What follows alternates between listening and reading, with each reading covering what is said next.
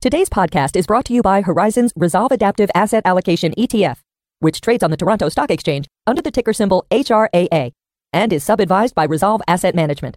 HRAA is an alternative fund whose investment objective is to seek long-term capital appreciation by investing, directly or indirectly, in major global asset classes, including, but not limited to, equity indices, fixed income indices, interest rates, commodities, and currencies. HRAA gains exposure to these asset classes by investing in derivative instruments that may include future contracts and forward agreements and securities. HRAA will take long or short positions, using up to a maximum of 3 times leverage in asset classes such as equity indices and fixed income asset classes, commodities, currencies, volatility indices, and other alternative asset classes. HRAA could provide balance to your portfolio by harnessing 3 unique investment styles. The first is an actively managed global risk parity portfolio to provide maximally diversified global exposure in optimal risk balance. The second is a proprietary systematic global macro process that attempts to profit from short-term market moves, going both long and short on more than 50 global markets. Finally, HRAA uses a dynamic tail protection overlay that attempts to profit from large moves in volatility markets. To learn more about this, please visit www.horizonsetfs.com/HRAA to read about the ETF's investment objectives and important disclaimers about the risks associated with an investment in the ETF.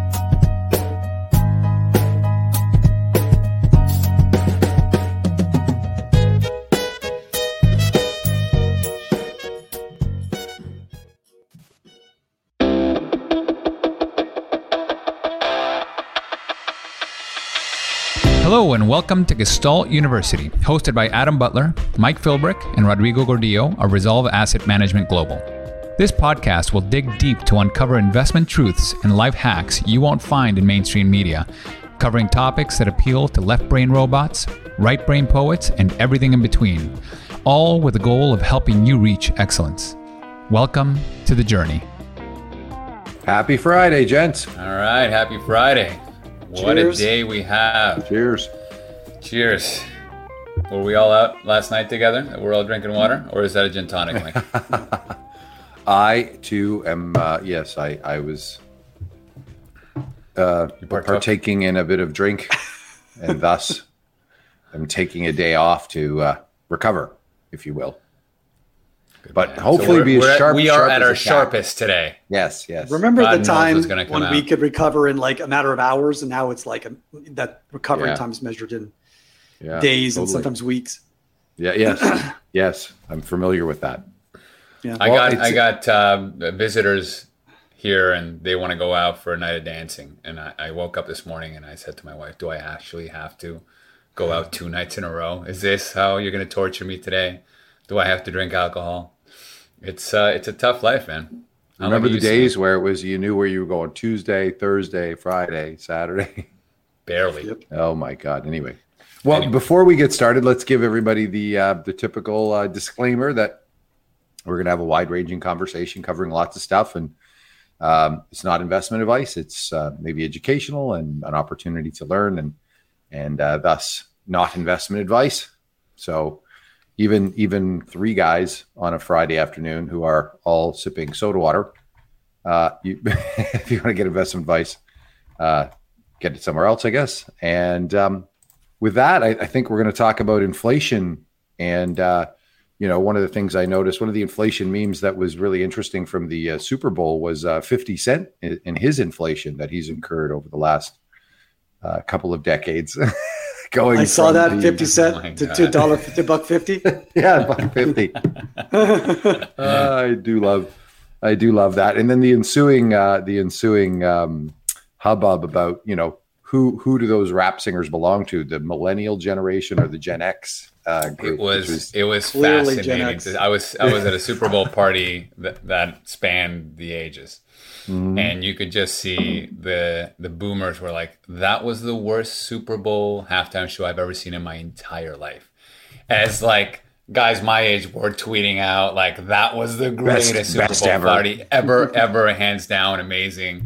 And we're just all making fun of each other because it was just pure honesty, right? Like if you didn't live it, you weren't going to like it. Well, it was pretty cheeky actually for the Super Bowl organizers to skip right over Gen X last year. It was like 30 years of boomer-oriented halftime shows. They skipped right over to the millennials last year with The Weeknd. And then I guess they remembered that Gen X. Well, this is the thing, right? This is the tension, because the Gen X, I mean, clearly all of those singers are born in the Gen X era, that 1965 to 1980 era. And the millennials also claiming them as that's our generation's music. And the Gen Xers are like, here we go again. We've gone straight from the boomers to the millennials, and us Xers are left with there was no music for us. We didn't, Pearl Jam wasn't a thing, and nor was 50 Cent and Dr. Dre. But I certainly thoroughly enjoyed it, and it spoke to some of my formative years. But anyway, inflation everywhere, everywhere. 50 Cent. Exactly. On to more serious topics. Dominating the Google searches these days. So we thought we'd talk a little bit about it. So, Adam, you want to set it up? Why are we talking about inflation just generally? Well, we've had some of the highest CPI prints year over year in decades, just in the last few quarters. And obviously markets and both equities and bonds are finally reacting to this uptick in inflation. Strangely, we aren't seeing inflation expectations priced in further out on the curve. If you look at five-year break-evens, they really just haven't budged. So I don't think investors are pricing in sustained inflation, which is interesting given I was listening to Vincent Deloard talk about a large study on historical inflationary periods that he conducted. He went and curated inflation data from dozens of countries over the last few hundred years. And so he's got, thousands of, country years of inflation data as his sample. And his finding was that once inflation ticks above 5% for a couple of quarters in a row, 5 years from now, inflation is still greater than 5%. So once you sort of move into a higher inflation regime, then those get embedded both mechanically in the fact that companies are now feeling comfortable about raising prices. Cost of living is going up. That means that employees are demanding higher wages. So it gets priced into wages. And then finally, it gets priced into the expectations, the adaptive expectations. And people begin to believe that inflation will persist for a long time. We're clearly seeing people are still in the transitory phase right now. And we'll start to see a shift one way or another in the longer term inflation expectations. We got to just keep an eye on the 5 years and see what plays out there. But I mean, clearly what's happened here is in reaction to the March 2020 lockdowns, governments fire hosed trillions of dollars directly into people's bank accounts. People paid off credit cards and unleashed a buying spree. So that's one side of the coin. The other side of the coin is that at the same time people were flush with spending money, full economies and production lines were shut down around the globe. And so you've got too much demand and too little supply. And that's, of course, being complicated even further by the fact that we're moving into a deglobalization phase.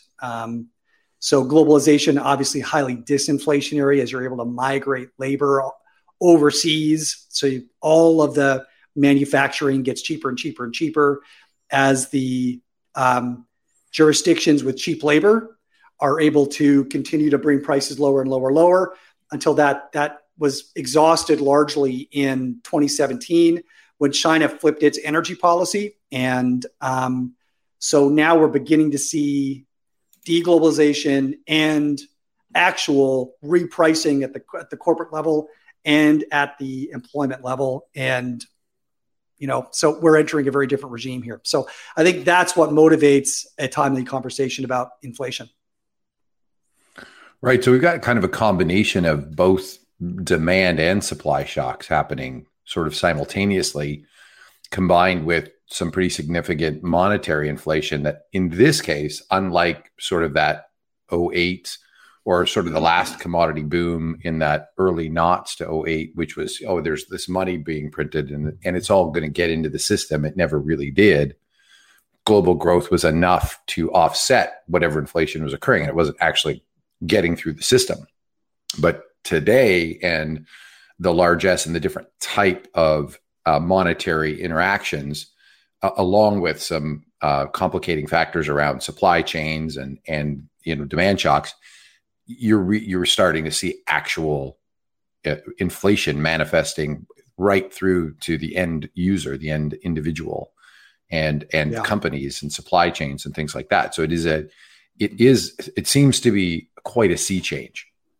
And it's worthwhile, I think, contrasting to 2008, because I think all three of us were guilty of observing the unprecedented monetary stimulus that was perpetrated by central banks in 2008 and 2009 in response to the global financial crisis.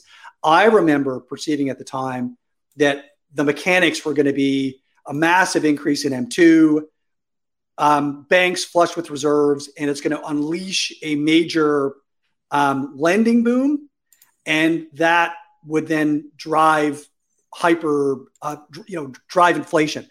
Turns out all of that stimulus was contained within the financial economy and never really trickled down into the real economy. And so what ended up happening is that you had capital restructuring of corporations was sort of the primary reaction function to that, right? So companies went out, they borrowed a lot at low rates, but instead of ramping up productive capacity or making large capital investments, instead they went to the debt market, borrowed, and then used that to buy back shares or issue dividends or whatever. So you had this sort of, it enabled this 10 years of financial engineering, right? Was very, very good for the capital owners, but didn't really do much for the real economy. And now we've got real money in real people's bank accounts driving real demand at the same time as we have these interesting supply shock dynamics unfolding. So yeah, I think we've entered a different regime. Rod, you're muted. Muted, Rod. Sorry, guys. I think we talked about this last week, but the real demand is actually quantified by an extra 20% demand on the ports, right? So this supply chain issue that we're seeing has come from the demand side for the most part. Ports just haven't seen that level of increased demand in the last 20 years. They're not designed for it. So there's going to be a lot of work to be done if we're going to continue to put stimulus checks in people's bank accounts and or increase their income based on labor demand. So, this is one of the another one of the key drivers that is really manifesting today in the CPI numbers. But there's also the other side, which is, well, what about the long-term deflationary impetus, right? Mm-hmm. The fact that we have continued improvement in technology, the demographics, this is the other side of the equation, is that this is only momentary. People are going to go back to work. They're going to start buying less stuff. The fiscal spend isn't going to be that much. And at the end of the day, this is transitory. By the end of the year, we should be back to normal. And Bob's your uncle, right? So population plays a role in that as well. So population growth, demographics, debt, and the technology and I think technology plays a role longer term, but it's going to take a while. So you've got wages, which are very, very sticky. It's hard to roll back wages. And so you're going to see companies, I think, looking at automation, autonomous driving, all those types of efforts in order to control costs and reduce costs, but are going to take time to work through the system. You have to retrain a different labor force. You have to implement that technology. You have to build it. You have to build the software side. You have to engineer it. You have to build the hardware side of it. It is a much longer process to actually achieve what might be fruitful in gains that can offset some of the wages. So it's pretty interesting. And that the other thing, and I know we want to talk about the concept of inflation, but also inflation volatility, right? So there's the mean rate of inflation, and then there's variance around that mean rate. And those are very important concepts to sort of separate a little bit. And a lot of folks are talking about, the 70s as the analogous period. And I think that's, it's a little bit narrow-sighted to do that. And the example that we've all talked about on multiple occasions is that post-World War II scenario where price controls were rescinded from a war economy. And in 1946 was the first piece of that where these price controls were removed, and we had this burst of inflation and then a new equilibrium and then another burst and a new equilibrium. And so it wasn't just the inflation rate was increasing, it was this larger variance around the mean that provided more uncertainty with respect to, these two dynamics that have a lot of play in asset class pricing, which are inflation and growth, obviously liquidity playing a role too. But that inflation expectation having a larger variance has significant impact for asset classes. And, that there's that great piece from Mann that we'll be sharing. But, we haven't had inflation volatility or inflation per se since, sort of 1990. So we're at 30 years of extremely low inflation and a very, very consistent and low volatility around that mean. And I think that bears significant consideration as well as we think about this. So you just kind of addressed a bunch of specific situations around inflation. And there's another thing, the definition of inflation is so wide varying, right? Like what is inflation? I know, Adam, you've written a bit on this, but what are the different types of inflation that we mean when we mean inflation? Well, yeah. So there's sort of supply shock inflation where something happens. Think about the oil embargo and the Iranian Revolution in the 70s, obviously restricting the flow of oil, and therefore the price of oil skyrocketed and triggered broad price increases through the economy because virtually everything that's manufactured requires energy. So that's kind of the traditional supply end. Then there's demand side, which is, we're sort of seeing some of that today in combination with supply-led inflation, right? You have a major shock upward in aggregate demand as a function of governments expanding very sizable deficits. Again, like Mike said, we had major deficit spending during wartime. I want to say 4 years in a row of 15% or higher deficits as a percent of GDP during wartime. The last couple of years, we've seen, 12, 13% of GDP in deficit spending. So that just leads to a major demand shock. And in combination with a little supply, that leads to, too much money chasing too little production and a rise in the price level. And then there's monetary inflation, where governments devalue their currency by directly printing more money into the system, and other countries lose faith in the purchasing power of that currency, and they begin to sell it. And the people that are in the economy begin to move away from using the country's unit of currency and start denominating trade in the currency of other countries or barter, that sort of thing, right? And I know, as we'll talk about, there are different asset class reaction functions, each of those different types of inflation. So there's no single portfolio panacea that solves the problem of all types of inflation. That's right. You need a broad swath of opportunities as you look through history, how each inflationary cycle manifested and changed. Even the 70s saw several different types of inflation manifest during that sort of very, very memorable stagflationary time period. And within that longer time period, there was actually lots going on where, oil didn't do so well for a while, but other forms of inflationary hedges did. And so it behooves asset allocators and investors to really think that through, because, you don't want to. You want to buy an inflation hedge. And I see in the comments, some folks talking about, gold and tips, haven't really kind of worked. over this period. And yeah, there's just different things that are at play in the asset models. Go ahead. Well, which period, right? So gold actually worked pretty well from the bottom of the commodity of the COVID crisis to the end of the year, because rates went from being relatively positive to negative, right? So that gold tends to do well when real rates are going to the downside.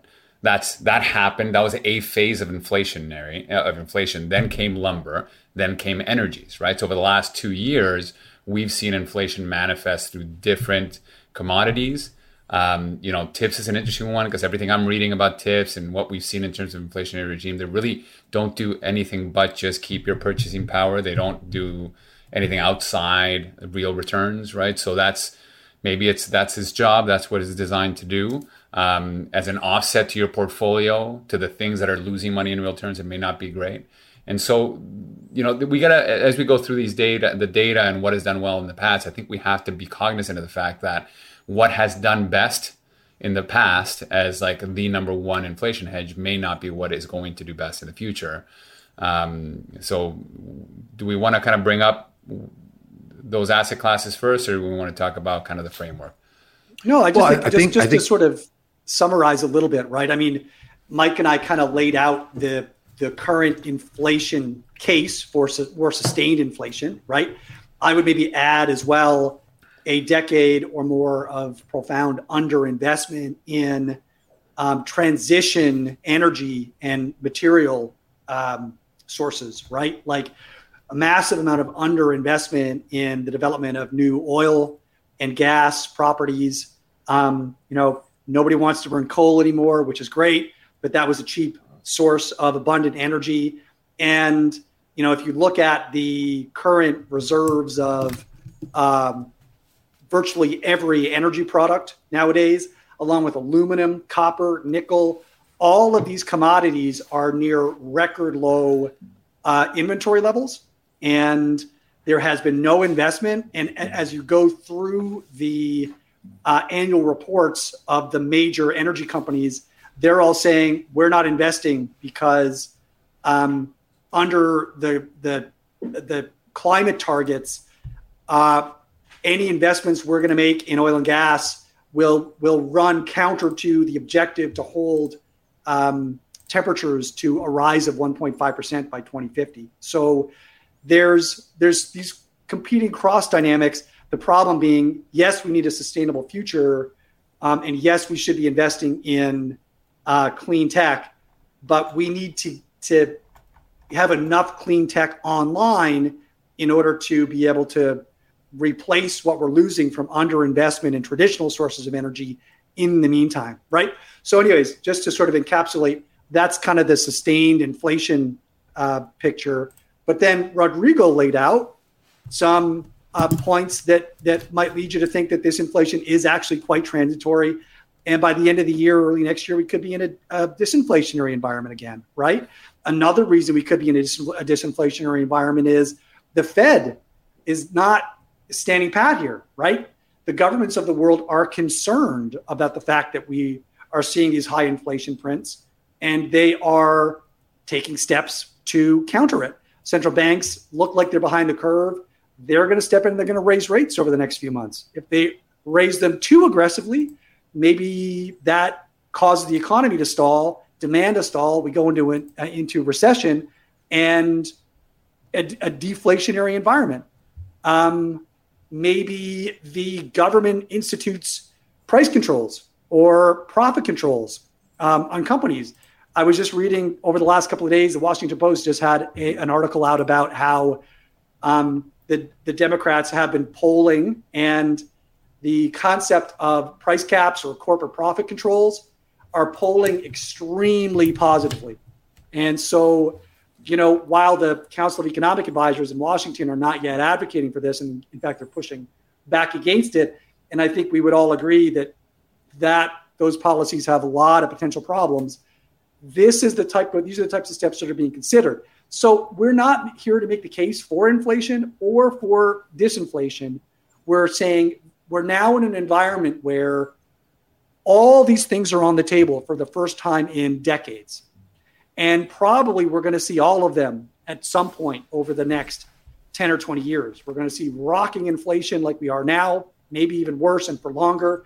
At the same time, we're going to see major periods of deflation as governments and other dynamics play into this and swamp the inflation dynamic for a period. So like Mike said, we need to prepare for different types of inflation and a lot more volatility in the inflation deflation dynamic. Yeah, and I think I'd love to poll the audience here.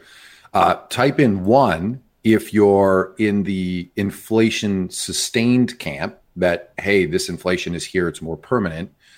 Throw in a 2 if you think the inflation remains sort of transitory, right? So give us some indication of how you're feeling out in the audience as to what your thoughts are. Are you 1 in the more inflationary sustained camp, or 2 in the transitory and some sort of return to normalcy camp? And let us know how you're feeling as we go through this. Yeah, and I think it's while we wait for that, it's important to visualize what inflation volatility looks like, right? This is a series of papers that man has put up, but this particular paper goes back to 1926 and helps us visualize what CPI volatility has looked like for over a century. And what's obvious here is how lucky we've been in the last 20 years to be in a period of such benign inflation that tends to be good for a number of things, right? It tends to be good for planning. It tends to be good for business building, and equity markets tend to thrive in that type of environment. When you have a bit more uncertainty, and by the way, you can have a more and more narrow market that way. When you have a bit more uncertainty, there's going to be more dislocations across the landscape of investments. But I thought it was useful to share this chart for everybody. Yeah, well, yeah, but it just to highlight it a little bit more, from 1990 to today, we've experienced inflation volatility of like around 1.3%. If you go back prior to 1990 into the late 1800s, so the previous sort of 100 years, you had inflation volatility that ran around 4.8%. Remember, this is inflation volatility, as Adam laid out.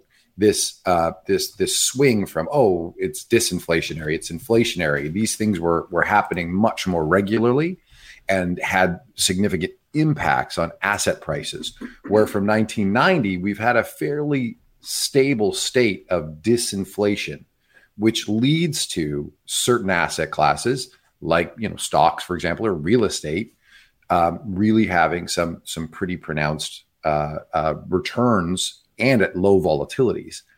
And so as we potentially move into a regime that has more inflation, and I think we can all sort of concede that, well, certainly inflation volatility, whether this is transitory or not, the volatility of inflation has increased. And thus that is an era that's new. And that's a key concept here that I think is maybe not as understood as it could be, because it's new. It hasn't happened in 30 years. And so we have a whole suite of investors, portfolio managers, allocators who have had an experience in their careers lasting 20 to 30 years that is purely one environment. And so it takes some time for that Overton window to pass through acceptance and sort of accepting a new reality, potentially, if that's the case. So just to give some more highlights on what, how that chart was sort of representing the information. What was the poll question there? So we got 2/3 that it said one. Yeah, that they're more in the inflationary sustainable camp, and a couple about a third are in the more transitory camp. So that's great. Mm-hmm. I think that, and it's all about the other thing as always is what do you mean by that, Mike? Like I think it's persistent, and for me, persistent means 12 months out, right? Are we thinking 5 years out? Are we thinking, maybe the people that think it's transitory, it is 12 months to 18 months. That's a lot of time for that we can have runaway inflation for, and a lot of opportunities to make money. Well, like you said, is it the 40s where we've got this burst and we're going to now have a new equilibrium, but it's going to settle down? Or is it this, persistent sort of 70s scenario where, here's this type of inflation. Oh, and then here's another type. And here's some more inflation for you. And oh, by the way, the central banks are going to get involved and they're going to constrain liquidity in order to fight the inflation. Oh, again, this comes back to inflation volatility versus just inflation. Yeah. And that's, I think it's hard to argue that inflation volatility is not upon us. That I think we could categorically say the evidence points to, yes, that's here. And maybe it settles down. Maybe it's the 40s and we get, another 5 or 10 years where it attenuates. I don't know. But you want to think about how to prepare portfolios for that, and how those dynamics like growth and inflation, which we talk about a lot. We have our market target. We talk about those asset classes that perform well. This maybe it's time to pop that chart up. That's exactly what I'm doing, Rod, and observe that. Okay, so we've got to now take real steps in portfolios to prepare for a slightly different regime than we've had previously. And maybe it's significantly different. And maybe, Rod, you want to walk through this? Yeah. So, I mean, those who have been following us have probably seen this before, but this is just, again, like stepping back and from a fundamental framework perspective, understanding what moves the markets are really largely two dynamics, right? You got your growth dynamics and your inflation dynamics. And different asset classes are going to do differently, whether we're in a period of accelerating growth versus decelerating growth, or accelerated inflation or decelerated inflation. And when you look at the vast majority of portfolios today, we see almost everybody really hovering in that bottom two quadrants, mostly in the bottom right quadrant, which is the requirement to thrive in that environment is benign inflation and persistent growth shocks. And what does well in that environment is developed equities and developed bonds, right? And so that's where we are today. That's what we've been for the last 10 years. And the question is, if we are in an inflationary regime, I don't think we even have to question that. We have seen inflation, and what we've seen perform really well has been what is expected in this framework, which is in a rising inflation environment, commodities, gold, tips are going to be decent offset. And, emerging equities are interesting too. Emerging equities as of yesterday, I think it was yesterday, they were up on the year. Right. Mm-hmm. While developed markets are down sort of 5 to 10% or more. So, and this is one of those interesting things from a decade-long experience. If we went back to 2000, U.S. equities had done so well, and then from 2000 to 2010, 11, 12, 14, U.S. equities have really struggled. What did well? What did well? Emerging markets did well. The Canadian resource economy did well. The currencies related to those types of countries did well. International real estate did well. And so, we're in a situation where if you look at, the last decade of returns and valuations on, let's say, U.S. equities that represent that disinflationary growth quadrant, they've pulled a lot of those future returns into current valuations. Contrast that with emerging markets over the last 10 years. Much better valuations. Price action has not been great over the last decade. And so they haven't pulled those future returns into today. So if we're thinking about, how is this going to be over the next 10 years, as you mentioned, Rod, like where's the puck going to be? You have to make those considerations when you're making your allocations. Yeah. Exactly. And I think, let's take a look at the empirical data. So we just said theoretically these asset classes should do well in an inflationary regime. Let's kind of go through some of Mann's conclusions from that same paper, and just take a look. Which asset classes do well? Which asset classes struggle? If I can find it here, let me share the screen.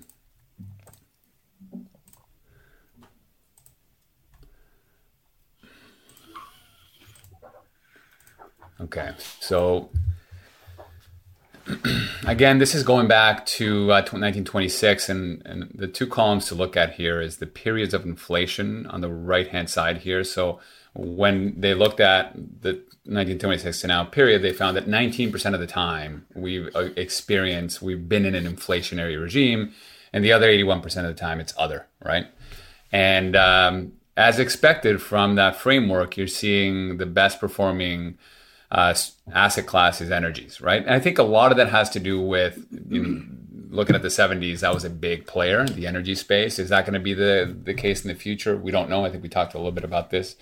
Other kind of long-only asset classes, again, commodities, industrials, aggregate commodities, gold, precious metals.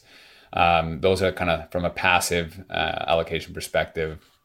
We'll talk a little bit about the other categories here, which is trend, all asset trend, commodity trend.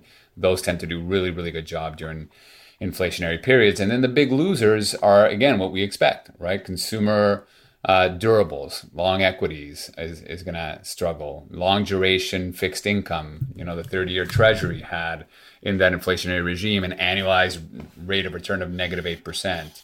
High yield fixed income, -7%. The 10-year treasury, -5%. What else are we looking Interesting, at? residential real estate. I think a lot of people have a perception that owning a home is good protection against inflation. And in fact, if you look back historically, all the way to 1877, I think this goes, the residential real estate has delivered a return of -2% annualized during inflationary periods. And I would argue that given the current structure of residential real estate, where loan to values are much, much higher in the current environment than they were in other inflationary periods, and we're starting from a much lower, initial rate, I would argue that the real estate market, residential real estate, is as vulnerable as it's ever been right now to rising rates. And I think a lot of Americans perceive that because you're able to get a 30-year mortgage, that offers protection. And to some extent it does. But what it means is that the ability to get credit to buy your home, for someone else to buy your home, it gets more and more difficult, right? So for example, if I go back to 2019, the average the average monthly payment on a new mortgage in the US was about $1,700. The average payment at the end of 2021 is about $2,200. And that's a combination of larger mortgages on average and higher rates on those mortgages, right? So what it's going to have an impact on primarily is labor mobility and new household formation. So young people are just not going to be able to afford to own homes. They're less likely to have families, or they'll delay having families. They'll have fewer children. So these are not insignificant challenges. Yeah. And the prices are not going to go up for a year. So you have price volatility in the underlying asset. I suppose some of the inflation hedge on the residential real estate side comes from the fact that if you've owned your home and you've paid it off, or you have this locked in payment, then your cost of living has a slightly reduced exposure potentially than if you're a renter. So there's a portion of it that can help. But it again, if you're offsetting that, but if the price is declining, your balance sheet, your personal balance sheet isn't improving particularly, but you've got a bit of a hedge there. And those home equity line of credit, they get cheaper, they get harder to get. The collateral that you can use on the house is lower. Like there's lots of ways that it affects the economy. And like I said, historically, the residential real estate has just not been a very good inflation hedge. -2% annualized returns during previous inflationary episodes. Rod, do you have the other sort of market chart with the? Were we going to bring that one up as well? With you want to do that? Which one? The 1970s and 2000s. The one where it has the actual asset prices, and you've got the yellow and red boxes with the bear market. The partial correlation ones. Yeah. Sure. I mean, because I think that's informative to wrap. It tells the same story, but it's it kind just of gives telling it the same story. But a little bit more. Because I think that's informative to sort of.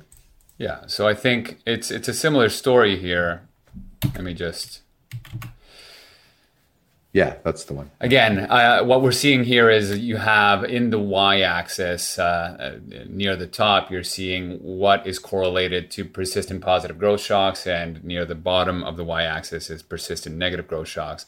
And the x-axis to the left, it's persistent negative inflation shocks, so deflation or disinflation. And then to the right is persistent positive growth inflation shocks. And when you examine where everybody largely is at, we just talked about real estate. We talked about 60-40. We could add private equity in here. We could add private credit. Like they're all going to live in that top left. They're going to be highly correlated to a disinflationary growth environment, right? And so, 60-40 is also way up there with equities, because the 60-40, even though you only have 60% of equities, the risk contribution from equities is 90%. So whatever equities do, your 60-40 is going to follow.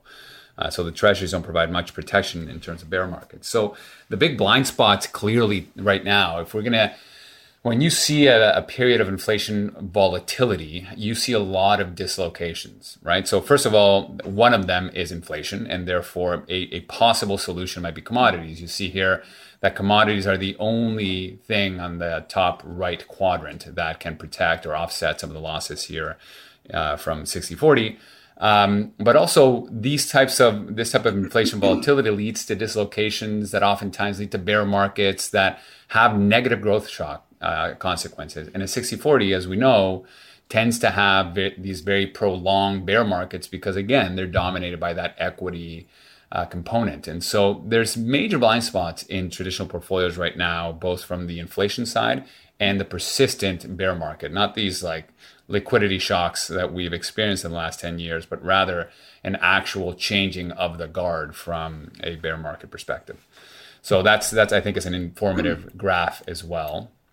Yeah, it really highlights the where we've been over the last 10 years. And so you've had a market cap adjustment because those assets that are in the top left quadrant have done so well. And so people have probably allocated a little bit more there. And the allocations that they had 10 years ago have grown significantly in comparison to the other opportunities to invest. So unless you've been rebalancing judiciously and continuing to allocate to these other quadrant assets, which would have been a drag for the last 10 years, you would have faced significant pushback from the asset owner potentially, because they're not keeping up with everybody else who's just doing something that's more simple, easier to understand. And this comes back to, well, are we managing assets over one decade? Are we managing them over decades? How are we thinking about that? Are we making a prediction with the allocation to the top left quadrant versus preparation? So how might we think about being prepared for all the manifestations and then thinking about how we might impart some prediction or tilts to the portfolio? So it seems to be a pretty opportune setup for the last decade's darling to become the next decade's dog, potentially. I think that's a really, really key point, right? Because I think the best example of that is the weightings in the S&P 500. Right? Correct. Yeah. Where, obviously it's been an unbelievable decade for big cap tech, and big cap tech is currently, or within the last few weeks, anyways, was by far the largest sector in the S&P. Larger as a proportion of total market cap than at any other time, other than the last couple of years in the 1990s tech bubble. And so, you've got some companies and some sectors in the S&P that are designed to do well in inflationary periods. And, if you go back and examine the returns to sectors over the past century, conditioned on inflationary environments, there's only a few sectors that actually do okay. And even the best ones don't really do that well. So energy historically has done the best with about a 1 or 2% annualized return real during inflationary episodes. Mining, gold companies, they're sort of flat to slightly down to slightly up. Healthcare, flat to slightly down, slightly up. So, sadly, the sectors that should do well in an inflationary regime represent a minuscule portion of the total S&P right now. And the sectors that are most vulnerable to an inflationary regime currently represent by far the largest allocation in the S&P. So, I think this is a bad situation, especially for developed market equities and U.S. cap-weighted equities in particular. Yeah, and we've seen that transition previously. I mean, we've lived through the tech boom where we saw tech become a very large part of the S&P. How big was Exxon in that? And then fast forward to 2008, where Exxon becomes the largest company in the S&P. Fast forward 10 years from that, and again, you see that energy weighting, those large companies, S&P have become much smaller.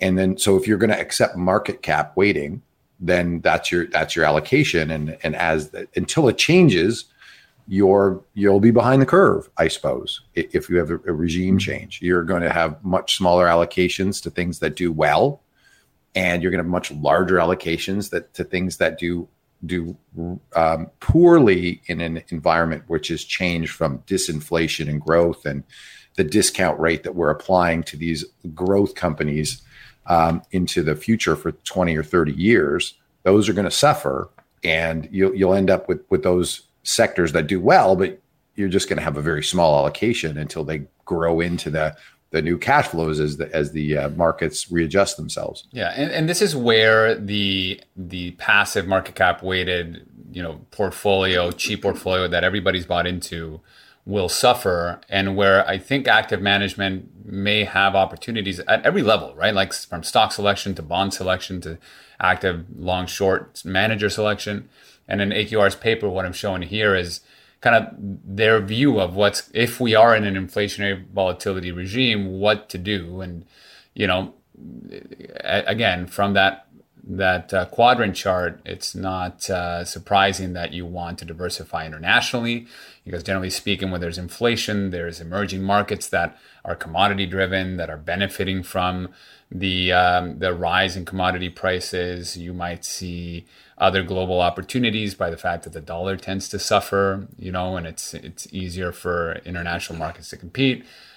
Within equities, again, Adam talked about it, like you're likely, if you take preemptive steps to skew towards gold, healthcare, energies, shorten duration for your fixed income, reduce credit risk, you go to floating rate issuances, and then the alternative strategies. This is a big one. Nobody wants to do this right now, but it's reduce your private equity allocations. I think they're the most susceptible. Buy some commodities, and I think we're going to make a case also for long short multi-asset, right? This is the opportunity. I think this is where active management starts to shine again.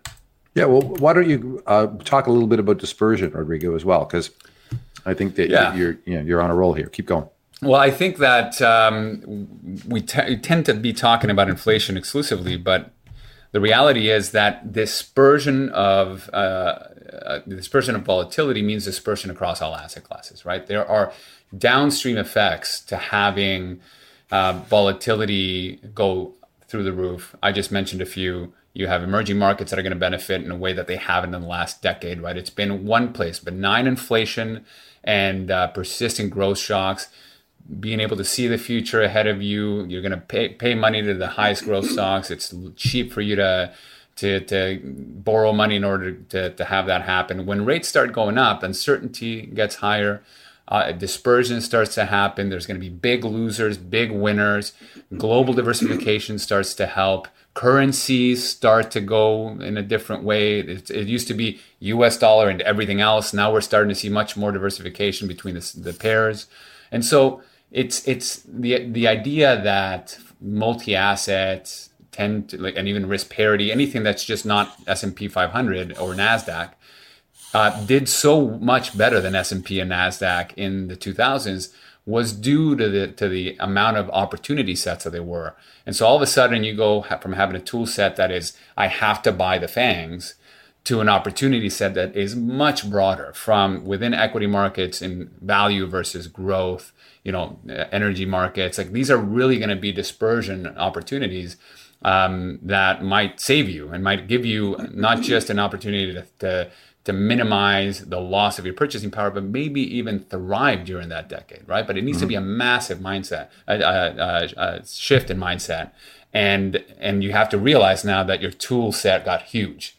and you haven't used these, they're rusty. You have to relearn how to use them and to remind yourself why you hated them and discarded them. So you probably have to go buy a few new tools again, right? Then you have to change your IPS in order to be able to add assets. So this is something, it's crazy to me, just talking to different committees, how they've changed their investment policy statements to never be allowed to add alternative strategies or commodities in their portfolio because of their experience in the last 10 years. So there's going to have to be a major overhaul to be able to access that tool set. But it's going the dispersion creates the opportunity. Of course. Right? Yeah. We've had one thing do really well and everything else suck. Yeah. Okay, well that's kind of meh. But now you've got, there's going to be a myriad of things that are doing well at different times. And the thing that has been so reliable and so consistent may not be that reliable and consistent, right? So if you have a suite of 20 asset classes that you can invest in and they're all going to be up 15% and they're correlated, well, there's no opportunity really for any kind of outperformance other than levering that. Whereas if you have, those same 15 or 20 asset classes that have significant dispersion in their returns, now you've got some opportunity for the rebalancing tailwind. You've got some opportunity to position yourselves in the different asset classes. As you said, it's the return of active management. Yeah. And let's just take one step back here, because I think this is a conversation about inflation. And when I speak with allocators, they are all contemplating what solutions. There are a lot of them. The first thing they're doing is starting to lean towards more commodity-based equities, which is, interesting and useful. But a lot of them are thinking about these passive commodities, right? Like, let's just do that. And I think I'm going to we talked about inflation volatility, but let's talk about the tool of commodities, right? This idea that, look, we're going to have a decade of inflation. And when you said it earlier, Mike, everybody thinks about the 70s as the decade of inflation, but it wasn't a decade of inflation. It was a decade of inflation volatility. What I'm showing on the screen now is in yellow. You have the commodities making 650% from point to point. Time capsule. You put it in your portfolio, wake up 10 years later, you've killed it, and you've more than offset the losses in real terms that you've experienced from your equities and your bonds, which are the bottom two lines.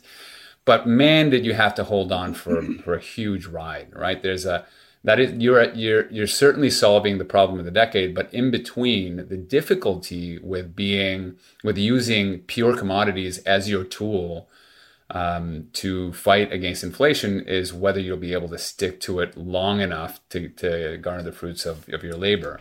And so this is the 1970s. Again, the last commodity boom cycle was a similar thing. From 2000 to the peak of the commodity cycle, which was February 2011, you had massive volatility.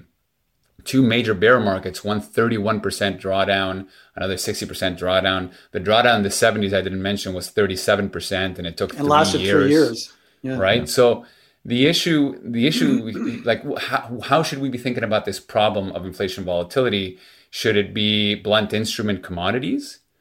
Or do we go back to this dispersion of opportunities and recognize that it's more than just inflation, it's more than just commodities, it's opening up the whole tool set and how that could benefit you, not just from an inflation perspective, but from possibly even protecting you and thriving during bear markets, right? Yeah. It's a function of the portfolio construction now, right? So you've got this asset class. You say, oh, well, I'll just do commodities, and oh God, I'm doing so great. And in the middle of the commodities run in the 70s, you have a 37% drawdown over 3-4 years.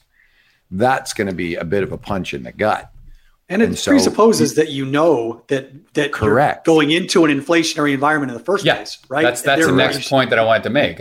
Because first of all, I also point out that, do you guys remember late 2007, all the major institutions were buying up that Deutsche Bank commodity index as a passive allocation to commodities. Of course, again, wrong place at the wrong time, right before that 60% correction.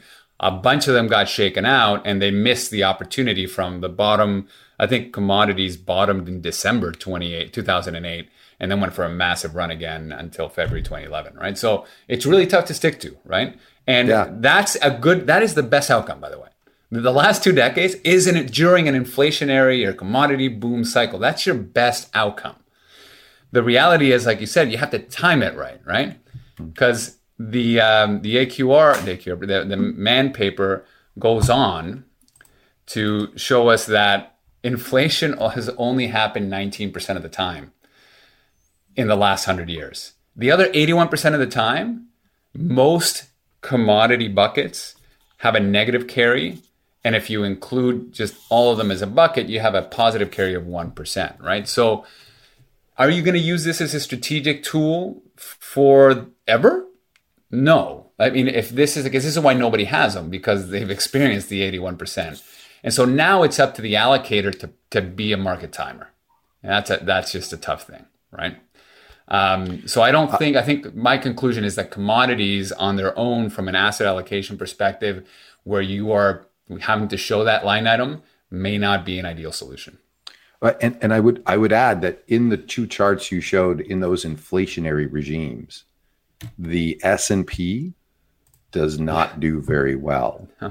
And so, that's yes, okay, there's solutions. And why do we need the solutions? Well, 2009, the return is very, very de minimis. And in the 70s, on a real basis, it's negative.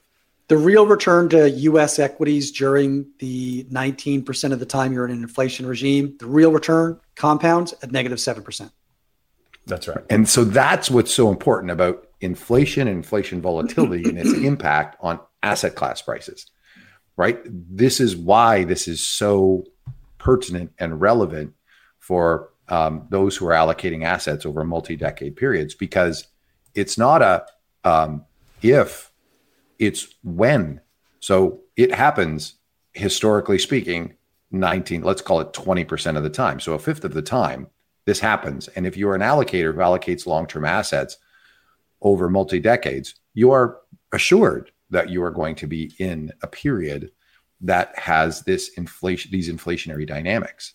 And thus, if you're not allocating the assets that can help provide those real returns for those asset users, then you have to cut programs, cut spending if you're an individual. And so there are very real implications for the end asset user that are unpleasant if one just says, I'm going to ignore this. Right. But we have to make it more palatable.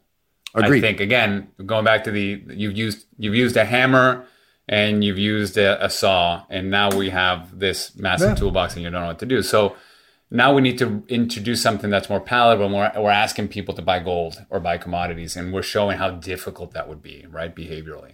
And so when I read this paper, I was like, okay, this really makes a lot of sense, because you want to have something that protects you during the 19% of the time we're in inflationary regimes, but also something that has a positive carry and possibly pretty decent results the other times, right? And so, not surprisingly, this is a Mann report. They did a simple trend on bonds, FX, equity, commodities, right? This is not trend commodities, right?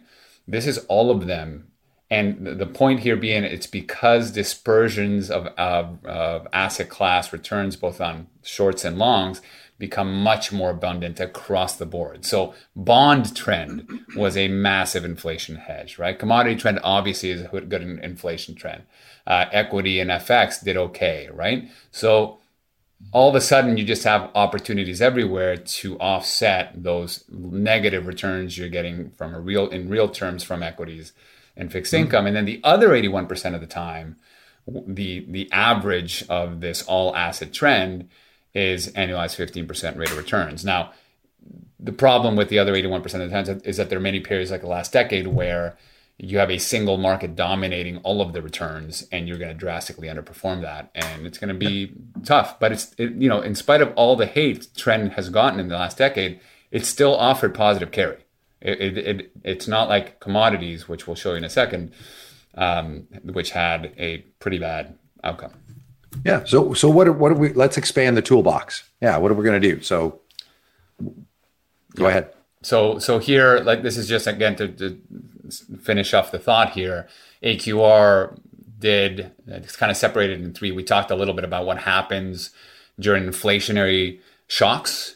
There were a few comments by Brian in the comments section about like persistent inflation, right? Where you get to 4%, you stay that way. So the middle bars here, the dark blue bars, is what happens to these different asset classes. You're in a persistent inflation, stable inflation. And then the light blue bars are when you have negative inflation shocks, right? And commodities are linear, right? They do really, really well during periods of positive inflationary shocks. They don't do well. They don't have a lot of positive carry during stable inflation, and they really hurt you when it's deflation, right? And the opposite of that is U.S. Treasuries, right? But then when you look at trend, you have this smile with a big, thick center as well, where you have the opportunity to provide true positive carry even when inflation is persistent, right? Again, talking about the dispersion of opportunities. And the other one here is macro, right? So trend and macro seem to have this smile across these three different regimes. Yeah, and the blue bars there are periods when your traditional portfolios are kicking ass, right? Like the light blue bar, when inflation is benign, there's no material inflation shocks in either direction, your classic cap weighted 60-40 style portfolio is rocking, right? And, trend is doing something that's kicking along. But the other traditional segment of the portfolio is going to completely dominate. What's so great about trend and macro momentum is that when those traditional markets that you love to hold are suffering, that's when trend and macro have their best years. Mm-hmm. And so they really are a terrific complement. Yeah. And so what did now we're going to go back to those 2 decades, because I think it's important to kind of show what that looks like. And so I start here with the 2000 to 2011 period. And I'm going to add some multi-asset, right? Some active multi-asset. The yellow line continues to be commodities with that 31% loss and that 60% loss. Of course, a strategy near and dear to our hearts is risk parity. So we're just using the Advanced Research Risk Parity Index here. What's fascinating about this index is that it did just as well as commodities from point to point, almost like to the T, but without the volatility. Right? A little bit of volatility there in 08, but largely speaking, it cruised through that inflationary period. But importantly, the Goldman Sachs Macro Risk Premium Index, here we've scaled it to 10% and deducted a 3% performance fee or fee on it. It actually absolutely crushes it because, again, that dispersion of opportunity, the ability to make money in trend and value and carry, when there's dispersion, is just astounding, right? And if we take this to the 70s, it's the exact same story, right? Like risk parity does just as well as this risk parity of 10% volatility does just as well as commodities do without the volatility, without a 37% drawdown. And then in this case, I'm using AQR's Future Diversified Trend Index. Again, because of that diversification and the opportunity sets that are abundant, you do really, really well, right? So if you're thinking about an inflation hedge, I dare say this might be a good place to start. The real question is why isn't everybody buying into this? Why haven't we discovered this and are doubling down and selling our private equity and buying as much as we can of this? And of course, it comes down to the fact that the last 10 years, so this is a chart showing the same asset classes from 2011, the peak of the commodity crisis, to roughly now. Well, it did okay. Again, positive carry for both strategies, but the S&P has absolutely dominated returns. Why not commodities? Well, you can see why not commodities, right? It began to go down after the commodity boom cycle. The peak in the cycle in 2011. And it hasn't recovered in 10 years. And we've had 155% drawdown and a bunch of other, double-digit drawdowns in between. And the other thing to point out is this is indicative of all asset classes, but in the yellow line here, you'll see that there's not a lot of dispersion. It just kind of flatlines sideways for most of the last 10 years. And when you have little opportunity, when you have out of your 70 futures contracts that you can invest in 1 or 2 asset classes to truly lean on for returns, You're just not going to, it's not going to be your decade. And so I read a tweet yesterday, the day before, about how KKR has basically increased their allocations by over 50% in a single year. And they're $1 billion organization, right? This is what was happening to CTAs in 2009 after the 2008 crash. I remember it vividly. It's one of the biggest, like the largest funds the alternative strategy funds in Canada was Man AHL. And everybody was doubling down on this. And over the decade, they started dying off the vine, and now AHL doesn't even offer it in Canada. They closed it. They literally closed it in December of 2019, 4 months before the COVID crisis, right? So this is why nobody likes these things. And the question we have to ask ourselves is, all right, maybe commodities are rough, but maybe we can, the worst thing that can happen with multi-asset could be just a single-digit rate of return if everything continues to back to normal. But if we're right and there's inflation volatility, it might be a massive opportunity that you're missing out on, right? Well, you're taking a bet, whether you think you are or not. And so, as you've mentioned, if you go to the previous chart and you look at those periods in the 70s and whatnot, you'll probably see the biggest adoption of trend following futures in 1979 and 1980, because they'd outperformed the dominant, equity index, much like you may be seeing that day in the dominant equity index having pretty large and broad adoption in private equity and those types of things.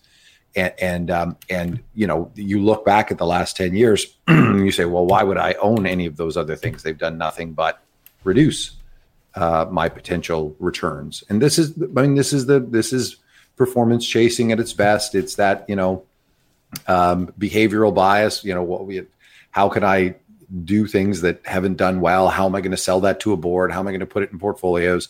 How do you, as an advisor, you go in, someone comes into your office and you say, okay, we need, you need 30% exposure to these alternative asset classes. And they say, well, show me how that's done over the last 10 years. And you show them an equity line that is substantially below the simple strategy of buy and hold. And so that's really, really a difficult conversation to have at all levels of strata, whether it's institutional, retail. This is a really tough conversation to have.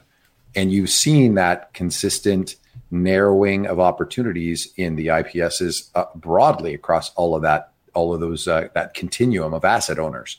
Yeah. And so, this happens over and over again. Yeah. And we haven't seen inflation, but we also haven't seen prolonged bear markets, right? So precisely. I think the interesting part of this is that I just went through those charts, right? And I'm going to go through them again, but just highlight, as you mentioned earlier, Mike, when there's this type of inflation volatility, there are a lot of bear markets.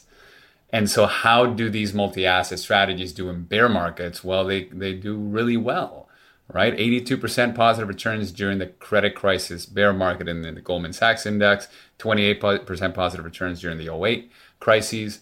And then I think that's you mentioned, it's the tech crisis that you mentioned first. Just for those listening, 82% versus 47 down in the tech crisis.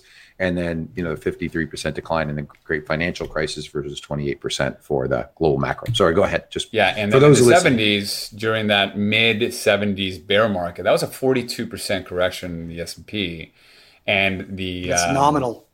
That's nominal. And then you had the AQR index up 138%, right? So we just haven't experienced these like good old fashioned bear markets. And a lot of this space has been vilified because they haven't done fantastically well in really abrupt liquidity shocks, but that's not what they're designed for, right? If we go back to these traditional ones, I think they will perform really, really well. And now you gotta, so one of the best things about all of this is just going back to that target chart is you may be able to kill two birds with one stone, right? You're not just, we started this conversation with inflation protection and what could offset it. We showed that possibly the best option is multi-asset, long, short. And then by happenstance, we stumbled upon the fact that, they also solved the bear market issue. So I think we got to stop thinking about particularly the multi-asset space as a just an alt that you want to have a nice to have a little bit of extra juice, and more about a pillar of portfolio construction. Not a 5% allocation, but kind of think about it from a risk parity lens and say, okay, you got your equities and you got your bonds. Everybody knows those. I got a third thing that the purist risk parity guys tell me I should have commodity purely, but I know that's not going to work. This may replace commodities and actually do a better job, right? I think it's worth talking about why multi-asset trend and multi-asset macro trading are useful and empirically more useful than just commodity trend and commodity macro trading. And it's because sometimes the best place to bet on inflation is by shorting bonds. Sometimes the best way to bet on a negative growth shock is to short equities. And so, just the commodity trend idea is, it seems intuitive, like you kind of want to get long commodities and you like the trend overlay, but you're missing the opportunity from shorting some of the markets that are functionally designed to not do well in inflationary shocks, like bonds, for example. And that's why the multi-asset trend that includes allocations to trend equities and trend FX and trend rates does substantially better than just the trend commodities in virtually every period. And there's a reason why you get to kill two birds with one stone, as Rodrigo says, is that, well, what causes major prolonged bear markets? Well, a lot of the time it's substantial and persistent inflation shocks.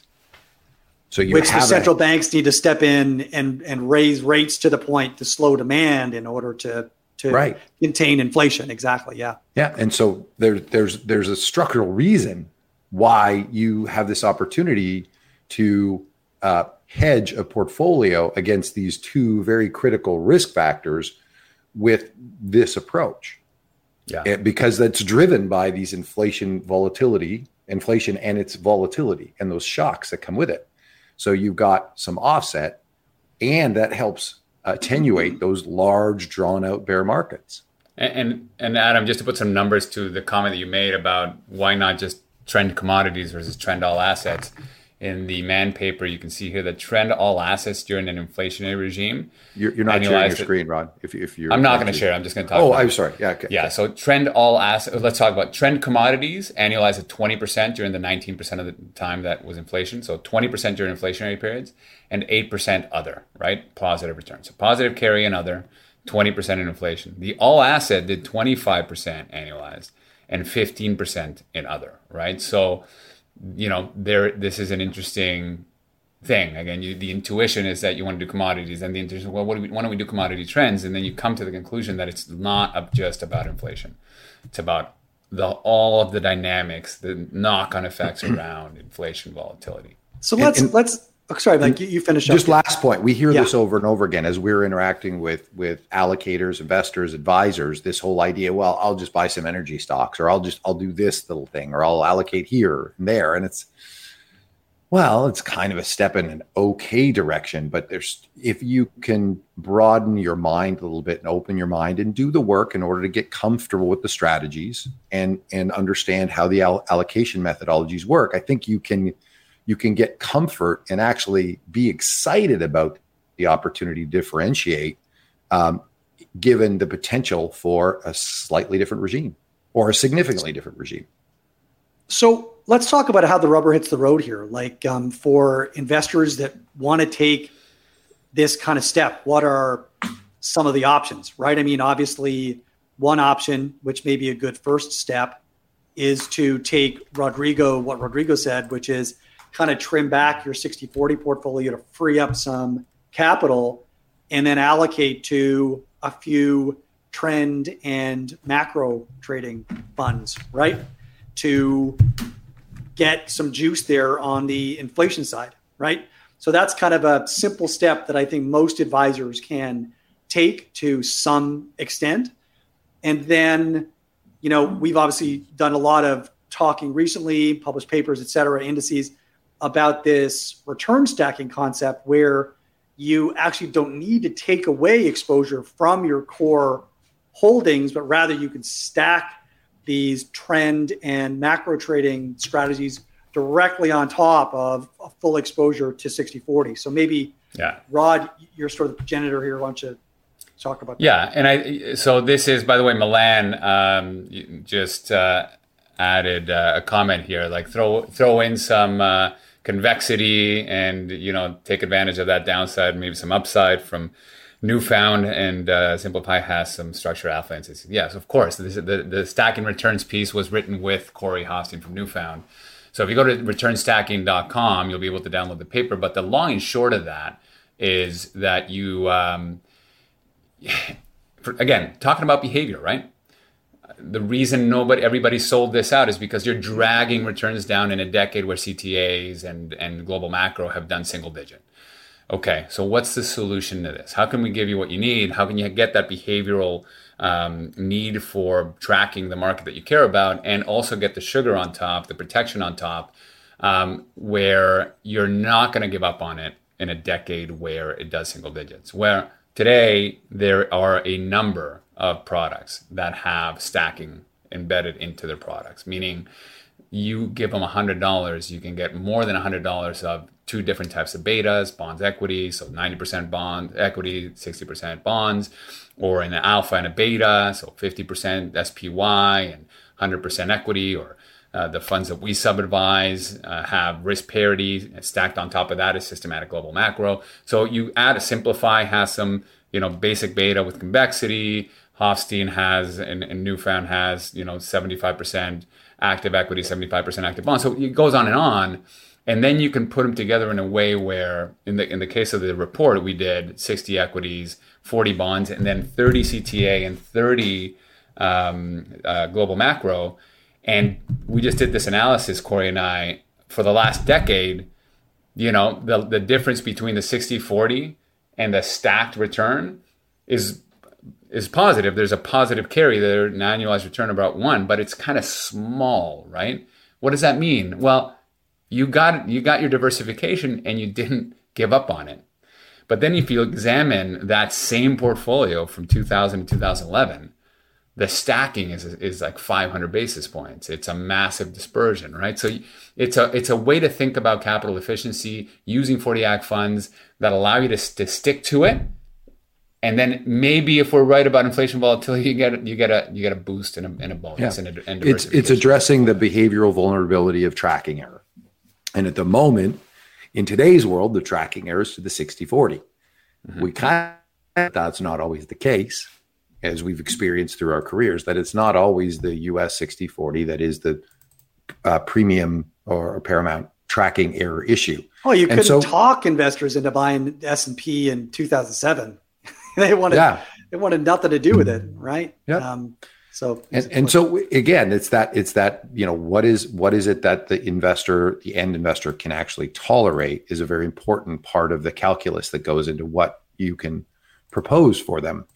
And my estimation is that as we move through the next decade, we may see an attenuation of that peak tracking error being to the 60-40. Maybe not, but that would be, my thinking is I would propose that that's a probable event, but who knows? What do I know?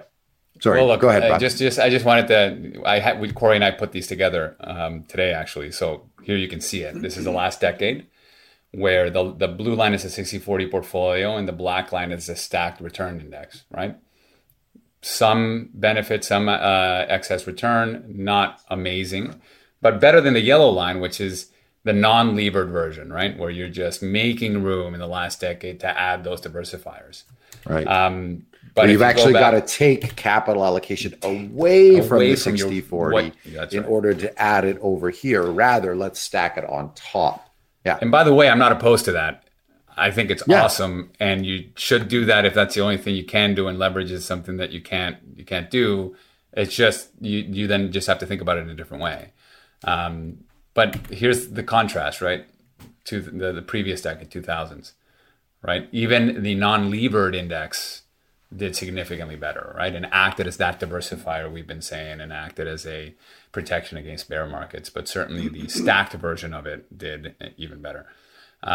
So anyway, food for thought in terms of like rubber meeting hitting the road. That is how to think about this, and that might be a behavioral way of getting better at it for yourselves, your clients, your institution, whatever the case may be. We publish an index page too for the return stacking index, and you can find it at returnstacking.live. Yeah. And I think, there's one last thing, right? Because when you have these discussions, the first thing that comes to mind is, wait, hold on a second. Are you telling me, like, I was thinking about adding a 5% position to this as my diversified alternative sleeves, right? I have this, I have private credit, I have my long short manager, I have a market neutral manager. What should I do with those? And I'm not opposed to having any one of those as an alpha overlay, especially if you can stack them. Okay, because the thing about market neutral, for example, is that it's not designed to be a diversifier in periods of inflation or negative growth shocks, right? It's designed to give you 200 to 300 basis points a year. So it's kind of like the cherry on top, right, of your cake, for example. I see it as that, where inflation is 10%, you're going to get 200 to 300 basis points, so negative 700 basis points of real return. You get deflation 400%, you're going to get 200 basis points. That's not going to change. The difference between those types of alts and CTAs and global macro is that you would expect them to do really outsized double-digit returns in both those prolonged periods of inflation and prolonged periods of bear markets, if history and the analysis that we've done is any indication. And so the last thing I'll say about alternatives that I try to point out, and I'll show here, is that the correlations of these alternatives, one of the biggest complaints about hedge funds is that they're not really hedging, right? Like they're supposed to be different, but they're quite similar. And I got to say that there is something to that. And just share my screen here quickly. There is something to that when we look at this slide, which I just grabbed the hedge fund indices in the HFRI database. We're looking at activist, equity hedge, market directional, event-driven, special sit, value arbitrage, absolute return, convertible, merger, and relative value, market neutral. And then the first line is the S&P, the correlation to the S&P. So we've ordered them, Corey and I, from most correlated to least correlated. And we do get, again, to the point where the only one that I see is lowly correlated enough to warrant it being called a hedge fund is the market neutral index. But again, that's not designed to be a pillar of portfolio construction. When we move into the CTA, SocGen CTA and macro risk premia, they're non-correlated to equities and non-correlated to fixed income, right? Which I think we've talked about throughout this podcast. The other two that are worth mentioning in terms of non-correlation is the currency index, though currency is already embedded in both the CTA and the global risk premia. And then the short bias index, that has the lowest correlation, but sadly, it also has a persistent negative carry to it, right? So when you are considering your alt sleeve and you have a limit as to how much you can do, and you're worried about inflation and bear markets, I got to say, like, you got to think about booting the private equities and all the things that are just other ways of equity, and really beefing up your inflation protection and bear market protection. We got to think about it this way. Yeah. Right. It's a function of the real estate, right? So you've got limited real estate. And what does that real estate? Yeah, portfolio real estate. And so what is that? What do you hope to achieve via the exposure to that portfolio real estate? And private equity is simply another asset class that does well in positive growth, benign inflation, and abundant liquidity. Yeah, it's equity.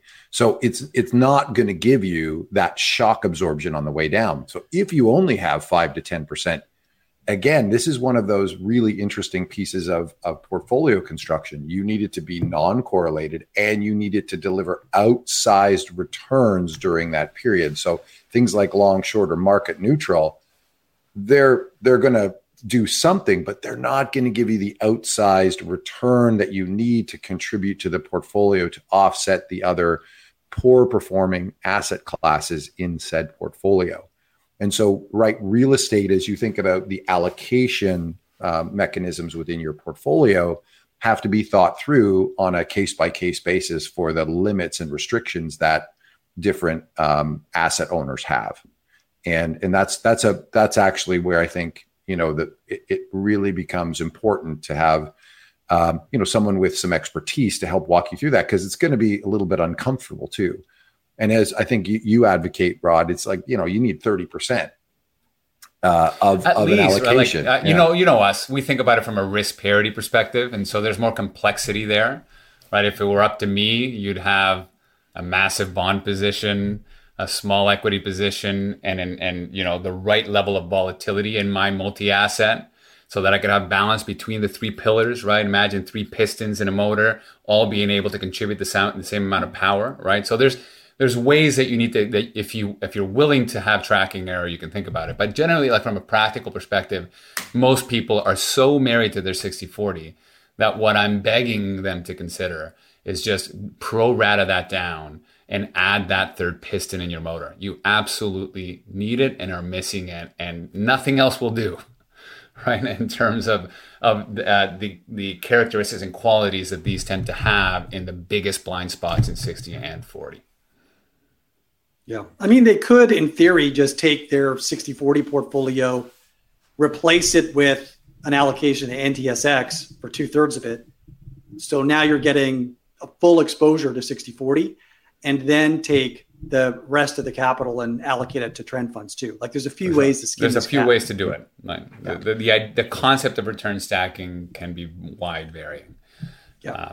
We just, and that's why it takes, I think, a thoughtful practitioner. Like you need, this is something that, on the surface may seem simple, but it's actually, it requires some significant thought. And you see that in the return stacking index that has been created.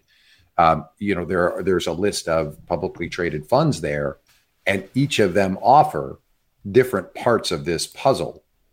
And so when you X-ray through them, that's how you get to this exposure that Rodrigo highlighted earlier, having the 60-40 and 30% to global macro, et cetera, and getting this return stacked situation. You had to X-ray these types of funds. And so there's extra work there. As I mentioned earlier, this requires a deeper level of thought. It requires, some actual understanding and learning, because you need to be able to be comfortable with it when it's uncomfortable, right? If you just do it, okay, that sounds good, I'll do it. Well, when it gets hard, you may abandon it. And when do you abandon it? You don't abandon it when it's working. You abandon it when it's not working. And thereby you accept the loss call it the risk with no commensurate return. So making sure you're comfortable with these types of philosophies so that you can stick to it is incredibly important. Yeah, please do not take this as investment advice. I mean, this requires lots of discussions with your advisor or, whoever is that you trust the most. Like you need to think thoroughly about all of this and implementation before you do anything. So, we're happy to help, and, you can always reach out to us. Corey is in the chat as well. The stack return index, since we've launched it, has done exactly what's expected of it, right? A nice little stack, and in a low return environment, it might be just what we need. We need to think about it differently, and we have better solutions than ever. That's all. Is there anything else we need to cover, boys? I think that was pretty thorough. Yeah, that was great. We made our case. I certainly enjoyed it. Yeah, I learned a few things. I enjoyed it. It was a great Friday afternoon. Yeah. I have lots more to say, but I will leave it for another time. I got to go do my first Gaelic football match, gents. Nice. Very exciting. Very exciting. Good luck. Do not break a leg. Who hasn't seen it needs to Google that to see how silly it may look to others that are not Irish. Yeah. Well, the Irish folks on here are like, giving you the fist pump. Exactly. Anyway, I think we've covered, all the places where there's reports and links as we've talked about them. We'll probably throw those in the show notes. And as always, please like and share this with your colleagues. Even if you can think of one person that can benefit from this, that helps us continue to provide this great content. It helps us attract other guests that we can bring on to counter our points or to give us deeper understanding on the situation we're in and where we're headed. And Yeah, you reach can find out. You know where to get us. Hundreds of pages on these themes at investresolve.com. Just go back through our research list, featured research, and you'll find all the info you can stomach on these topics. So, all right, gents. Thanks everybody for joining. Music. See you next week.